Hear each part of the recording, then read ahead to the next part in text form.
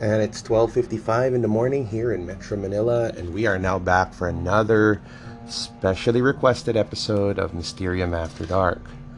So tonight's episode, we're going to be hitting a topic that people have been asking for me from, and that's the topic of shadow work.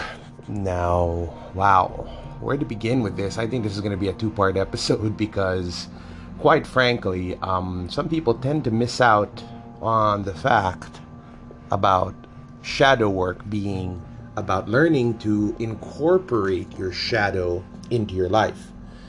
The problem that I see nowadays is a lot of so-called shadow working teachers only teach you to repress your shadow, control it. But that's not giving it a place in your life, and that's why most of these shadow working programs, services from people don't work, or they are left wanting. Because remember, it's not called shadow work unless you are working with and on your shadow and containing it, locking it up, stiffing it, or let's say ignoring it is a disaster recipe, for lack of a better word. Because think of it like a caged animal that you could put it in a cage. Yeah, you could tranquilize it, you could sedate it, but eventually that thing is going to wake up, and eventually those chains aren't going to hold, and then you're left with a bigger problem than what you started from. So people ask me, so what do I do, Rob? How do I handle this? We got to start off with the obvious fact, which is you do not contain your shadow. You do not repress your shadow. You do not ignore your shadow, because that is the easiest way that it can get pissed off. And by the way, we're not talking about shadow work from a psychological Jungian perspective. I'm not qualified to talk about that. I'm talking about dealing with the darker side of energies in human existence and learning to use these energies for the betterment of yourself and the betterment of people around you. So going back to what I was saying, you do not lock it up, you do not repress it, but at the same time, you cannot indulge it. So there's a very tricky Goldilocks point of view where you gotta get it right, because if you let it loose, then your shadow possesses you, and next thing you know, you're a monster. While if you contain it, then it just builds up, and next thing you know, it goes kaboom, and now it's controlling your life again. So first and foremost, how do we address the shadow? Number one, you have to accept that it is part of who you are, and you need to celebrate it. All right? Again, you need to accept that it is part of who you are, and you need to celebrate it, regardless of what your shadow is. Now, in my upcoming book about shadow work, which is probably due to come out in the next year or two, I have classified the shadow into 7 different categories, which we're going to talk about in this episode and maybe the next if this episode goes too long. And I'd like to categorize them as the 7 deadly sins, or the 7 demons.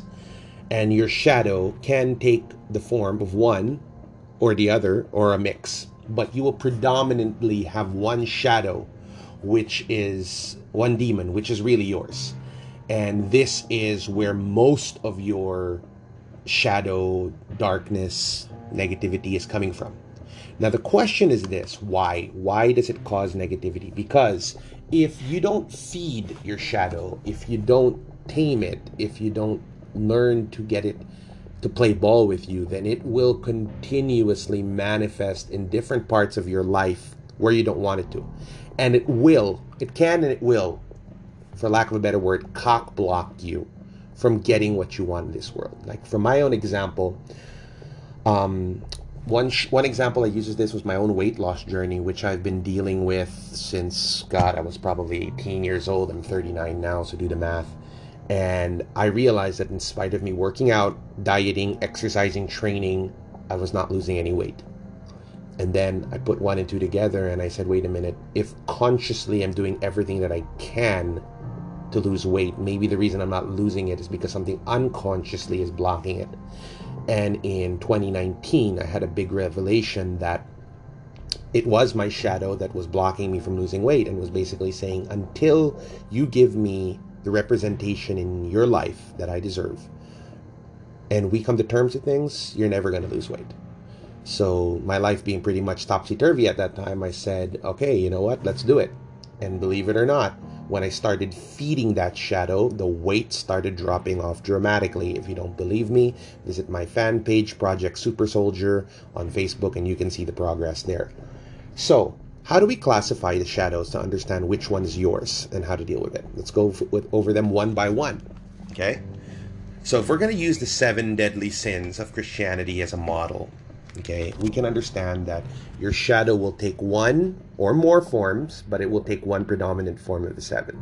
So let's start off with my personal favorite, which is envy.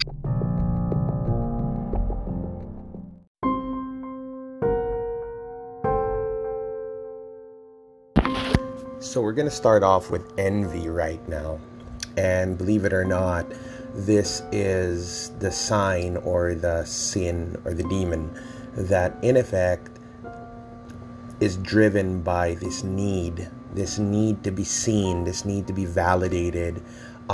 If you feel that you're kind of individual who sees other people's success and accomplishments and you kind of say to yourself, why isn't that me? And you feel a certain level of bitterness inside of your resentment or self-anger.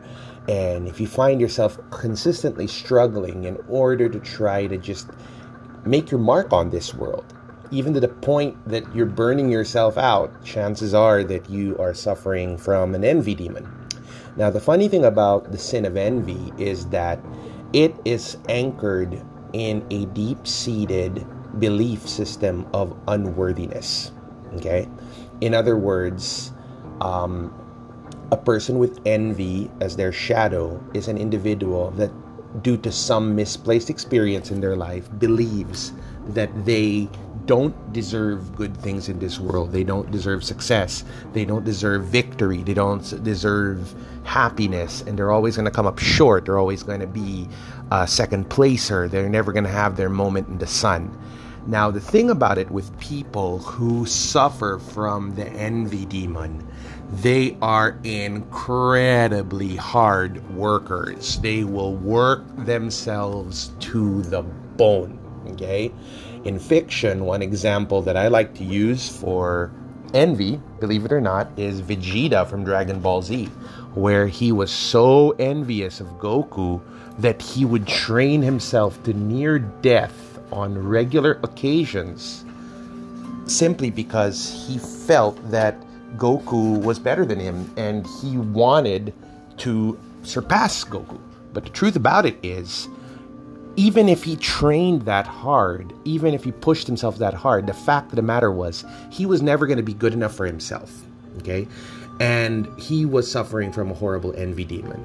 Now, the thing about it is this: most envy people, or the people with envy as a demon, you'll see them caffeinated because they will always go for uppers. They will always go for the extra energy. They will always go for the extra boost, anything that they can get. So the problem here is if you're an envy person, you're susceptible to using external things in order to give you extra energy because you want to work extra hard.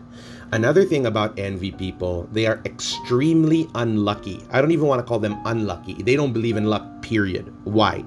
Because in their case, luck, ain't gonna happen. And they would rather work themselves to near death for the result and earn it than trust the luck. So the thing about envy, though, is you need to answer one fundamental question. And it's not why you feel unworthy. It's what would it take to convince you that you are? Because people with an envy demon or an envy shadow will tend to really believe that they are not good enough. So the underlying feeling here is that I am not good enough. And it will be a self-fulfilling prophecy. Their relationships will fail because they'll feel it's not good enough. Their endeavors will come up short because they feel that they're not good enough. And the kicker here is to convince you. How will it be if you are good enough? Okay, what scenario would that be? Now, like I said earlier, envy people are extremely hardworking. So if you have envy as your predominant demon, shadow, whatever you want to call it, you've got to answer some fundamental questions. What do I need to do? What is the path forward, and what can I do? Because the worst thing that can happen to a person with envy is that they go into victim mode, where they just feel, you know what, nothing good is ever going to happen to me. I'm never going to get my break. I'm never going to be able to succeed, and they're just going to go into a black hole. But when they are driven, when they are, how do I say, when they have a fire under their ass, for lack of a better word, you cannot stop them. They will continue doing things over and over and over again, and they are extremely competitive. So in other words, if I'm a tarot reader and envy is my sin, I'm going to want to be better than everybody else. Not because I want to be better, but because deep down inside, I feel like crap, that I don't think I should be doing this. So it's part and parcel to consider that those with the envy energy as their demon, as their shadow, usually suffer from imposter syndrome. All right. Now, another thing to keep in mind are facts. Cold, hard, undeniable facts.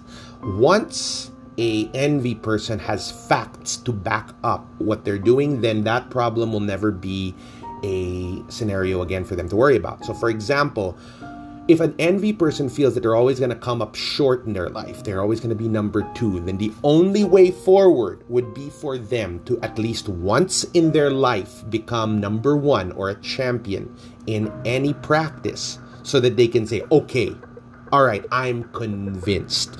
I'm not going to be a loser for the rest of my life because I have this victory under my belt.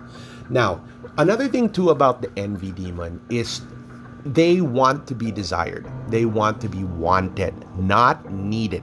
Big difference between the two. And putting it all together, if a person who suffers from envy is surrounded by people who celebrate them, who make them feel like they are wanted, accepted, and celebrated, and let's say, hey, we love you the way you are, this is going to help build their self-esteem, because the people with envy as their shadow will usually secretly suffer from horrible self-esteem. I mean, like, you'll see it when they're drinking or when they're sick. All of this self-loathing will come out because this is part and parcel of what that shadow is about.